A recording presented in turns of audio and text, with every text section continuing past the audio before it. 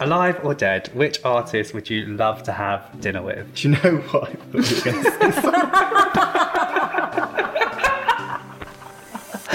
say. Keep this on track. This is a clean podcast. Go. Welcome to Design Pod with me, Hamish Kilburn. And me, Harriet Ford. Design Pod is the contemporary voice for all interior designers and architects on the go.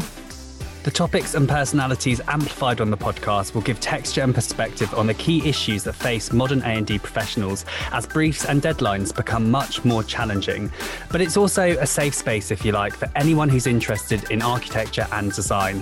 Harriet and I have been working on this podcast concept for what genuinely feels like forever, and we've overcome many challenges to get to this point.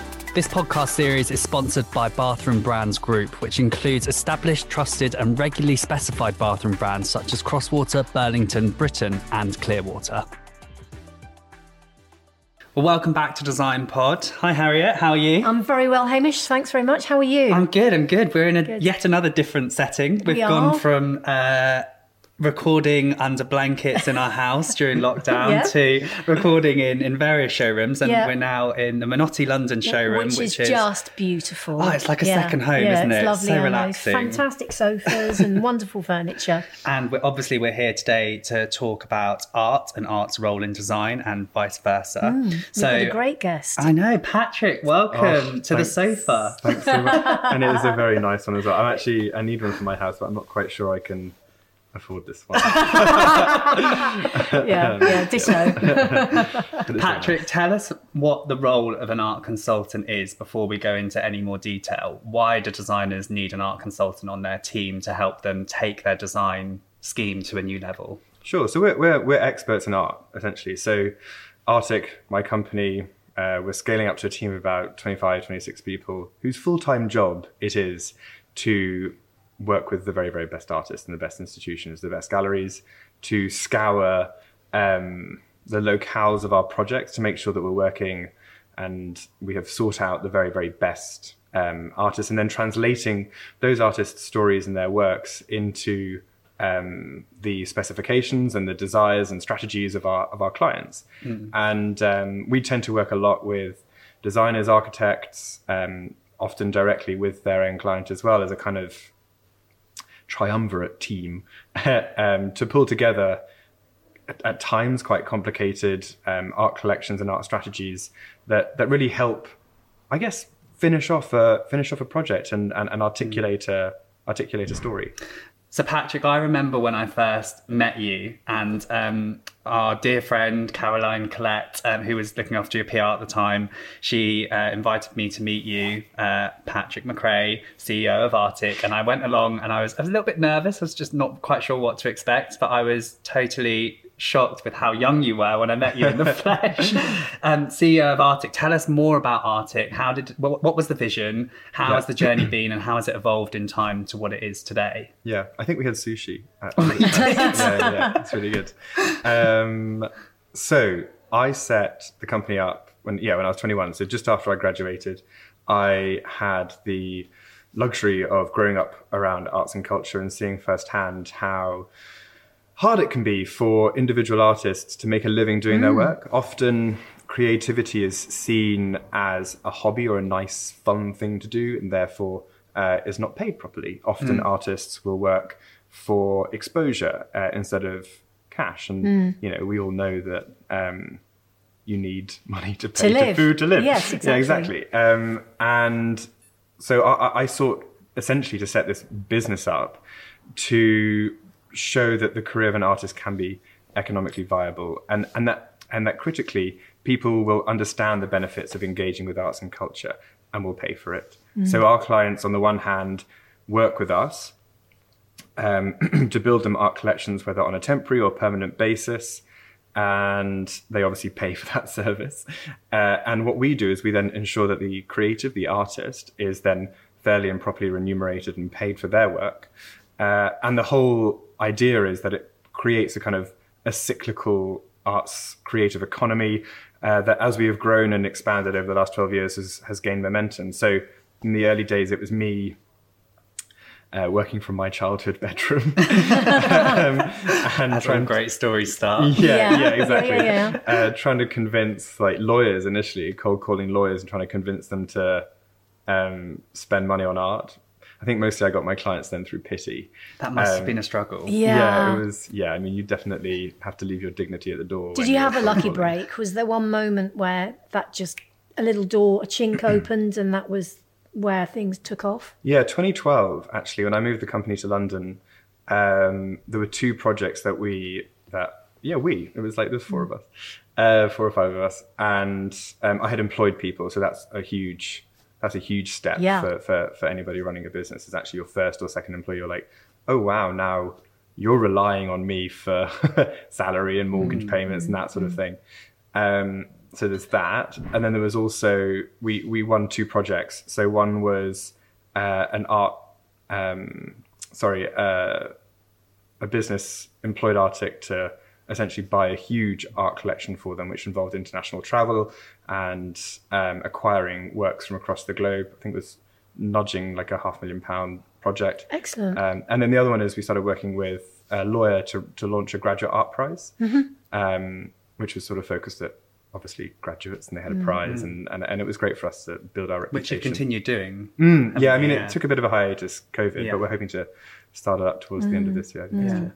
And one thing that sets you aside from, many other companies is your just authentic stance on equality and diversity. Obviously, ensuring that creativity becomes, something that's paid for and not just there, but also when it, supporting LGBTQ community. Yes, there's so many acronyms to get in these days, aren't there?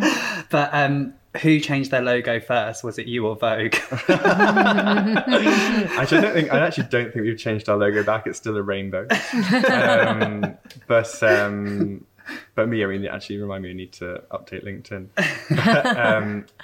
Look, I think that the art world, just on, firstly on kind of, I guess the issues in the art world stemming from this kind of lack of fair pay, it has meant that I think it's 97.5% of people working in the creative industries come from advanced socioeconomic backgrounds, which basically is a reflection of the fact that, as I was saying at the beginning, this idea of not paying for creativity because it's a jolly, it's a hobby, and those people who go into the creative industries do so because of that fact and the fact that they have a safety net that they can fall on. So what Arctic are doing we have work experience programs where we're working with young people from disadvantaged backgrounds. We also have a paid internship program. I know it sounds completely absurd to say that you'd pay somebody to work in your business, but it is really critical, and it attracts folk from all different backgrounds. But it means that if in the art world, if you have an internship program that is unpaid, generally the person who is doing the internship program has to pay, I think it's 1.1k a month to actually complete that internship. Whereas obviously if you're paying somebody to do it, then they're earning. I think from a diversity and inclusion point of view, the art world and arts and culture has a really, really good opportunity to better reflect the world in which we live. Do you think it reflects it badly at the moment? Because I would say generally the creative industries are more accepting of the broad range of people in the world, and I've always felt that in interior design anyway, it's probably not as level playing field as it should be, but it's certainly a lot better than some industries. And I just wondered whether you thought that diverse artists are reflected well generally, or have you needed to add to do something extra to bring that up?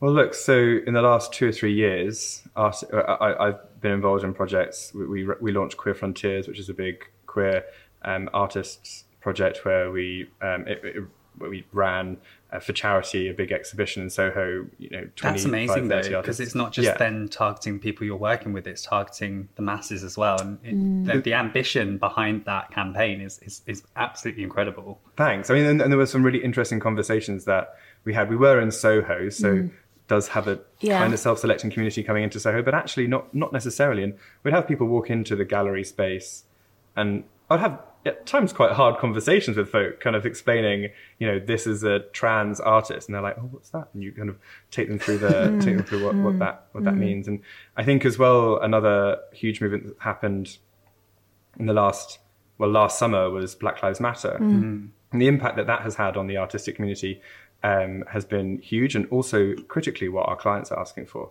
And that people are now realizing that representation and inclusivity is a hugely important thing to not just to society, but also to the people working in their organizations. And so we have put together collections of artists of color, queer artists over the last 2 years. And it is that is literally money funneling into diverse communities, which is really incredible. I think there's been a realization that it's not just the right thing to do. It's also a smart business move as well. In terms of diversity of thought for sure. And you work with a lot of hotel designers with what you do, but you also do residential and workplace, obviously. I feel as if as well, because of everything that's happened culturally, the clients are aware that the people checking into their hotels are more aware of the art and are going to ask questions and want to know where it's sourced from and want to have that sense of place being injected through the art. Has that allowed your team to be more creative and widespread in their search for new artists, as well as artists that you would expect to be on the wall of a gallery, but actually use the opportunity to amplify new individuals and personalities? For sure. There's a huge opportunity that we have as curators and taste makers and to select artists and work with artists from local areas. So Artica worked on projects in about 16 different countries across Europe and the Middle East. And there's a really strong desire from many of those clients to work with artists from the locale. So that involves a huge research project into finding out who those artists are, sometimes going to the area or region and, running competitions, open calls, that sort of thing. And I think to your first point on essentially the discerning guest, the discerning traveller, people are becoming more discerning about everything, and especially art. I think a lot of us collect art or have art at home. There is a growing number of people who will collect art as well, and who aren't satisfied with a blob on the wall anymore. Yeah, how do you get over that problem of the sort of multiple hotel bedroom space filler? Kind of the budget's quite low for when you walk into a hotel bedroom and you just know that somebody only spent X on it and that every other bedroom in that hotel will have a variation on the same theme. It's I'm fed up of seeing that as well. Fed up of seeing that. When there's so much time and consideration being put on the public areas, and then you walk into the guest room and it's just like, oh God, you could have really done something here, but budgets get cut, don't they? Yeah, they do, and the FF&E the budget gets very challenged. Yeah, I think the key with that is starting early, starting the art consultancy early in the process. So we try and start as early as we can, essentially, and work with the interior designer. I mean, the best projects that we've done, we've been appointed at basically the same time as the interior designer, because the client, sees the art as a really important aspect of the overall kind of ambience. Yeah. So a big thing with that is client relationships. Yeah, it's so important for what you do. You need to get in there early, and you need the designers to almost already know who you are, and as personally as well as a company, in order to get specified that early on in the company. How's that journey been, sort of socially with designers? Yeah. How did that start? How difficult largely was good that? fun. We're quite approachable, Hamish. We do like a drink. It's quite a tight-knit community, I think, especially in hospitality. Yeah. But actually, it's not actually that difficult to get in the door, because people are willing to meet new people, and by nature of what we all do, we're willing to see what's new on the scene, and creativity says it's quite loud, isn't it? Yeah, really? well, it is. I mean, I know from our point of view that we are all service industries to each other, and actually service is critical. So responsiveness and obviously the creativity we need there, but really listening and understanding that we say this is what the cost is, this is all the budget we've got, that's all we've got, and really listening to that and working with that is key. So we work across every every type of project, so every budget, and pride ourselves on the fact that we can do that because of the size of the team. We're one of the larger art consultancies in Europe, and the fact that we kind of have everything, under one umbrella. So we do all of the consultancy, curation, project management, logistics, and installation ourselves. So I know that the guy or gal screwing art into a wall knows exactly what they're doing because they've been trained by the business, and there's lines of responsibility right back to management, and so it's so I think that's a really critical thing when it comes to service and when it comes to actual physical delivery, because I can show you loads of pretty pictures, but actually if you can't frame them, afford them, get them, deliver them, fit it on the wall straight, then it's no good then to what's the anybody. point? But in terms of the relationship building thing, I think fundamentally interior designers and architects are also creatives. So, and a lot of my clients and people I know have grown up around culture and creativity and design and art, and so we found that I found that experiences have been an incredible experiences at events have been an incredible way to kind of not just get Arctic's name out there, but also have a bit of fun. Oh, yeah, absolutely. yeah, definitely. And it's about that, isn't it? Yeah. It's not about always talking shop. It's talking about, what everyone else wants to know about and talk about, and just exactly. have a good experience. Yeah, and totally. learning as well. Like, Yeah. there's so many artists out there whose work is shining a spotlight on society and what's happening, and so you can just chat about, let them do the work, let them do the talking, essentially. And I think it's a nice relief, actually. I think that was a huge thing last year for us and for our clients as well. Because obviously it was not great for the coronavirus pandemic. Yeah, of course. Pretty, for everybody. Pretty crap year. But what I think art and culture allowed us to do and allowed people to do was to kind of escape. And I think that, I don't think that's been different or changed. It was very acute last year. And the company as a whole has grown. So is it 25 people now? Yeah, so we're just going through a recruitment drive, Okay. so it'll be 25 in September. Have you found it difficult to keep that personal touch as you grow? Obviously you're the person going out there getting the business and new clients, and how have you ensured to keep that personality with Arctic? Because it is, in my opinion, such a huge draw to know you and to understand, where the company's going. But how do you keep that touch point alive with your staff? Oh, with the team? Yeah. So I think in the last year it was a lot of communication. Arctic has a set of values. We have 6. Which the team all put together. We all did it kind of together, and one of them is being upfront and honest. We are upfront and honest, and I think that is that's critical. Yeah. So 25. It's not at the critical mass stage where you can't have a conversation with people on a regular basis. But in my communications, especially last year, I was just clear, and we've got on this afternoon. In fact, we've got our town hall this afternoon. So I think it's about keeping people updated regularly. We also have coffee catch-ups every week. So I speak to a different member of the team every week, and then we're running projects together and working, do socials and that sort of thing. But I think, from kind of a leadership perspective, it's the clarity on where we are and where we're going. And how do you balance off your two, obviously that you have a business and you run the business, how do you balance off your love for art, but at the same time you've got to put a different head on for actually running the business? Because it's a challenge when you start a business like I did, because you love doing what you're doing, but actually the business requires you as well to do that. So you've then got to sort of become a jack of all trades to some extent. Yeah, someone needs to be thinking about the future.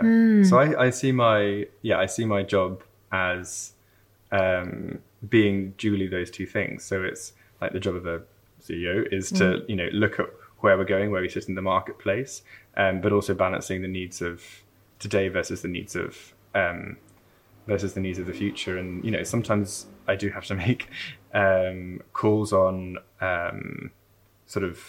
who is working on which projects and where I'm spending my time. I think that We have an incredible curation team and an incredible consultancy team, far more qualified and far, more creative and capable than I could ever hope to be. And so, which is just incredible. And so I think we, have a mutual reliance on each other. I think that works. So you're within the sphere of the business and what you actually do as a business. You found your position you feel comfortable with, which is great. Yeah. I think so, and I think because you do need different people to focus on different aspects. Yeah. We're not all polymaths, We really, exactly. we've all got, and to accept that other people are able to do things better than you is a great, it's a great test of leadership, I think. Yeah. I mean, I don't have an opinion. Exactly. but I, in the end, if it's somebody else leading a project, it's somebody else leading a project. It's hugely relevant as well, because a lot of designers, some designers are now deciding to remove themselves from those big studios and set up on their own. I know that's happened a few times recently. Because of that, they haven't been able to keep on top of their projects from start to finish in the large studios, because it's taken over by other departments, and that's what they want. They want to have that inclusive control and also transparency over the project as it goes along. And it feels as if you've got that right balance with that number of people behind you, and obviously the demand as well. Let's not forget you work on some of the most amazing spaces. They're pretty cool projects. And you have to have that team behind you that are constantly looking for the new and the interesting. What I'm interested to sort of know, do your team, I know they're experts, but do they ever really feel the pressure when there's a huge client to impress with art, to go beyond what the client would expect and to present to them something completely new and perhaps down a different channel or path than they're going to go down? Every project, to be honest, I think I don't know how you do it. Well, I think the idea It's so is subjective art, so isn't it? subjective. Yeah, everyone has an opinion about art as well. Yeah. Have you got any stories where the clients really hated what you presented? No, they always love it. The funny thing about that, we have different ways of, because often, especially in the corporate sector, not actually, but both sectors, but hospitality and corporate, they'll put together art committees, and so you'll have sort of anywhere from 3 to sort of 15, I think, is larger kind of people selecting. And actually we've built an online voting tool, so you can actually survey a couple of thousand people of a shortlisted collection. So you have 50 works to choose from, you want to buy 25, you want to rent 25, then this tool could help get a kind of popular vote, I suppose, once it's been kind of curated to the space. But I think I forgot the question, actually. No, don't worry, I've got another question, actually. Where do you see art curation going? You've clearly, with Arctic, been able to democratise the situation around specifying art and giving artists a fair pay and obviously fair credit as well. Do you see hotel spaces and public areas that have art becoming more sort of residencies? Is that something that you're seeing?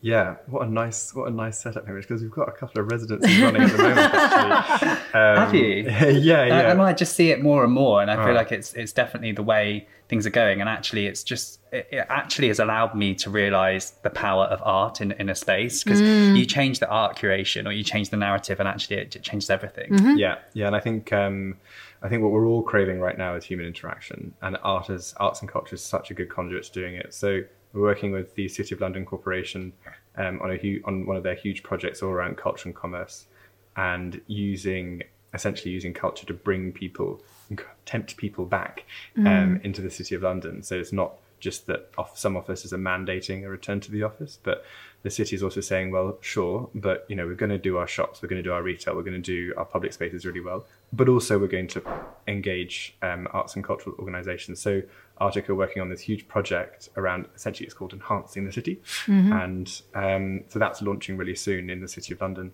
We've got another project up in just next to the new Central St Martin's building. It's a new office mixed-use space called Laszlo. And the client has essentially got an artist working there. So they have an artist studio, so built a studio, and we ran a kind of an open call competition, and this specific artist is now in that space for a year. Oh, fantastic. Yeah, and she's producing a series of works for the building, so it's kind of a nice relationship. And I think we'll see more and more of that. Just playing devil's advocate, because I love playing devil's advocate. But when you have these residencies, I mean, the traditional way to specify art in a space will be, that's the art and that's going to stay as long as the design is the way the design is. And then, that would change in time, say in 10 years' time. Yeah. It then gives that artist their space for that time because they've been selected because of their work. Yeah. Do you think there's a risk of the residencies kind of, just being a bit too open to everyone and not kind of specifically giving credit to the artist who actually deserves to be on those walls? Yeah, sure. So I have real issue with Meanwhile Space because there is an argument that it gives a false sense of security to somebody's business. So and artists they're entrepreneurs, right? Mm-hmm. They are small micro businesses, but some of them incredibly big businesses. You think about Hearst or something, but and there's NFTs and stuff. But it can give people a kind of a false sense of overhead. So for a year there's no overhead. But actually, if you're working with an artist who has commercial awareness, like Laura Benetton, who we are with at Laszlo, they can understand, and if you sort of provide mentorship and that sort of thing around it, it can be an incredible opportunity for an artist to produce a body of work. Yeah, and I don't see any issue with transience in collections. Yeah. So what our rental model does, so Arctic, I started the business just renting art. So nowadays we commission and buy a lot and sell a lot, obviously. But the whole idea of renting art is to allow a client or a user to refresh their space on a regular basis. But rather than, unlike a traditional exhibition where an artist would show their work for free in the hopes that they would then sell it, our model, the client is paying for the works to be on the wall because the collection makes sense. They know that it's going to attract the people that they want to have in that space and spark the conversations or talk about the certain aspects that they want to talk about, and then change it after 6 months, because tastes do change. Yeah, totally. And I think it's also a really great way for clients to or for you to be able to put forward artists who they may not have thought of or could be potentially a risk, but and then introduce them to, I don't know, just broaden their mindset, I guess, in art. Yeah, so it's a very cost-effective way of working as well, isn't it? Because because you're not investing all of your budget into one item. You're saying, okay, over a set period of years, I'm going to rotate these, and okay, so I don't necessarily own a piece, but I have, maybe I don't want to own a piece for 10 years anyway. I want to change it every couple of years or a year or whatever. So well, I mean, a lot of clients will do that, and sometimes they'll acquire works from the leased collection, which obviously they can do.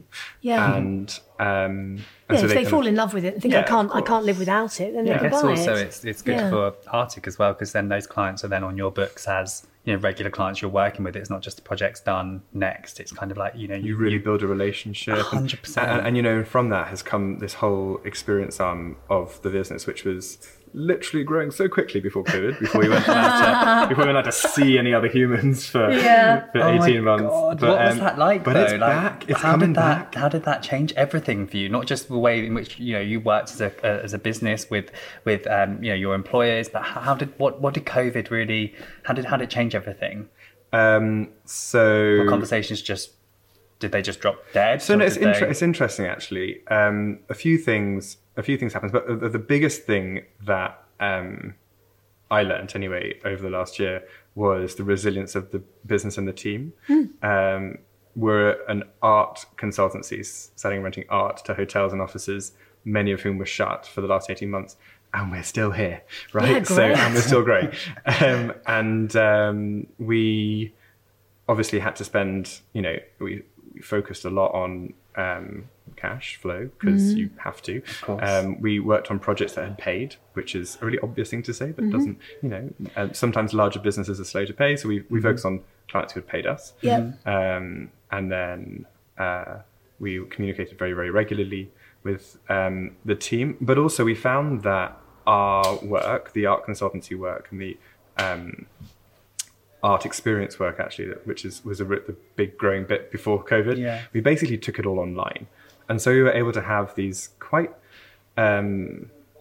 intimate conversations with people. As you know, the rest of the world was kind of going a little bit crazy, but we ran these sort of 2-hour sessions of, you know, life drawing. We did collage making, or kind of art for mindfulness. We even did tinfoil hat making. Excellent. I love it. Who made that? Who had that? That was Tazy's idea. It was really good. Yeah, we actually did that for the team. But don't you find that actually COVID in some ways pushed us all, obviously all down the Zoom route and all those obvious routes, but pushed us all into routes that you would never have visited in a million years if you hadn't been in that position. And it can only, I think in hindsight, one will see how that actually has benefited and enriched people. Yeah, I think we can take what, you know, worked, and it was a time for experimenting, and if things didn't work in that time, and also for jobs as well, there were, as I said, there are people that decided a big studio is not for me actually at the end of this. I'm going to take a risk, and I think everyone's a bit more empathetic to things not working out, and if someone's actually just taken that opportunity to do something different,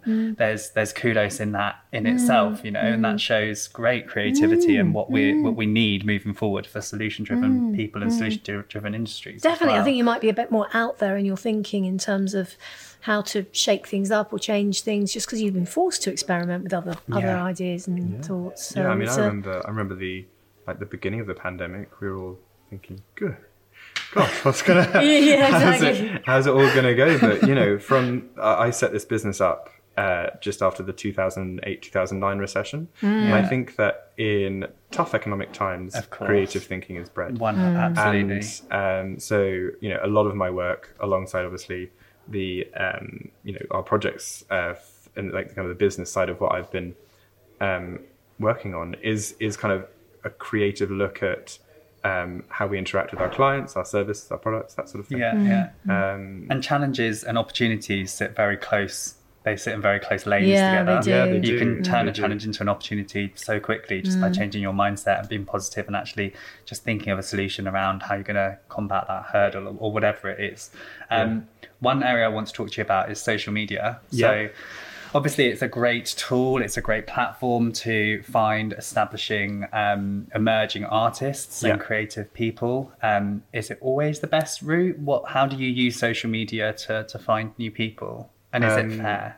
Yeah, that's interesting. I think that it is a good step in the right direction in the democratization of the art world, because many people can have an Instagram account. It is free. Obviously, you need a phone, you need access to the internet. So there's still a group of society who can't or don't have access. But in terms of where we were 10 years ago to where we are today, there are many artists on Instagram and on TikTok as well. I mean, it's interviewing for curators at the moment. It's really interesting talking to them about how and where they're finding their artists, especially in the last year, because obviously you'd also go to shows, and we host art exhibitions at least quarterly normally, and there's also the big group shows, the degree shows, the gallery exhibitions, and whilst they're back, they're not back as to the same degree as they were. And so social media has been a huge way of us finding talent, but also us attracting talent, both in terms of the team and in terms of artists. We actually have our first social digital executive is her title, starting next week, which is really, really exciting. I guess as well as sourcing, it's a great way to amplify those artists that are on your books as well within your own social media. So it's kind of two roles there, sourcing great artists that are emerging, but also for you guys, once you've got or caught wind of an artist or a designer, you can then amplify their work. And then hopefully that can be amplified to the right clients who are working with you and following you anyway. And I think it's a really good tool for highlighting the inclusivity of the company as well, because when somebody's looking at where they want to work, or an artist who they want to sign, or a client who they're looking to sort of appoint an art consultant, a quick scroll through social media is a really kind of good litmus test or a quick pulse check on the ethics of the business and the campaigns that you run as well, because they go so much more than they're so much deeper than just a PR opportunity and just to tick that box. Your campaigns and your events and the work and effort you put into those experiences are huge. And they're a reflection of they're a reflection of kind of they're a reflection of the team. The team's and ideas and my ethics as well. Yeah. I mean, especially with the Queer Frontiers. I mean, the charity that we supported last year, Renaissance Foundation, is an incredible charity who work literally their offices are soon they're about to move in, but soon to be sort of 5 doors down from us. They work with young people they're based in Tower Hamlets, but young people sort of in East London, young carers and young hospital patients. And essentially create these renaissance moments in their lives through a 3-year program. And I'm now like super heavily involved in them, helping them set up some new programs and that sort of thing as well. So I think I think we have a responsibility to give back as well. Of course, yeah. Right, Patrick, we're going to do a quick fire round. We have not prepared you in the slightest of this. My first question, alive or dead, which artist would you love to have dinner with? Do you know what? I thought you were going to say? Keep this on track. This is a clean podcast. Go. I would love to have dinner with... all I can think of is W.H. Auden, who's a poet. So you're going to have to ask me the question again. What artist, poet, creative person? I'd like to have dinner with W.H. Auden. Okay. He's a poet. He's incredible. 20th century poet, queer, has written the most incredible words that I found very, very inspirational, especially in the last year. Okay, I've got one. So, money, no object. Who would you hang on your bedroom wall? Orbuck. Okay, that was a quick one. Great. And what does your art look like in your house? So, I have a mix. Mostly, I will buy work of an artist that reminds me of something like wonderful, basically. And so, actually, a lot of the artists on my wall. It's actually quite funny. One of my colleagues came over to help. Hanks, I just moved house, helped hang, and he was like, that's an Arctic artist, that's an Arctic artist, so they're all artists who Arctic work with. And yeah, because obviously I believe in the artists that we represent. Yeah. So that's and I've got a Shrigley as well, which so a couple of other artists who like Faye Godwin. So they're it's a real mix. Do you find it hard to decide? Yes. Yeah. Do you feel the pressure? Yes. It's the same for interior designers doing their own houses. Yeah, Nightmare. I did that recently. I found it so much pressure. Yeah. No, it is hard. And actually there's still so much stuff still in bubble wrap. I don't know. That's good though, considered. It's a process. It is a process. Yeah. How do you shut off from work?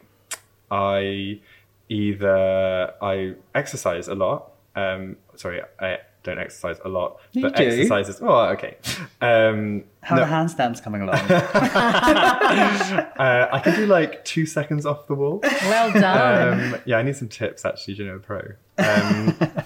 No, so I do yoga a lot. I find that is an incredible way to sort of decompress. And... ironically, art galleries, which is just sounds like a busman's holiday. Sometimes I do just like Netflix. Box set. Of course. Box set, box set week. What was Patrick McRae like as a child?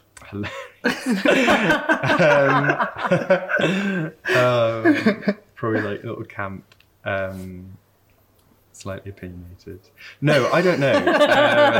I just think there's a. You have to ask his mum that one. Yeah, you have to ask my mum. No, there's a photograph of me like wearing one of my like mum's dresses. It was like a kind of tie-dye number. But I was very, very ginger, and yeah, probably. So ginger, every opinionated, and a little bit camp. Yeah, that's changed. There we go. Yeah, it's good fun though. Going back to when you set up Arctic, what advice would you give to that person?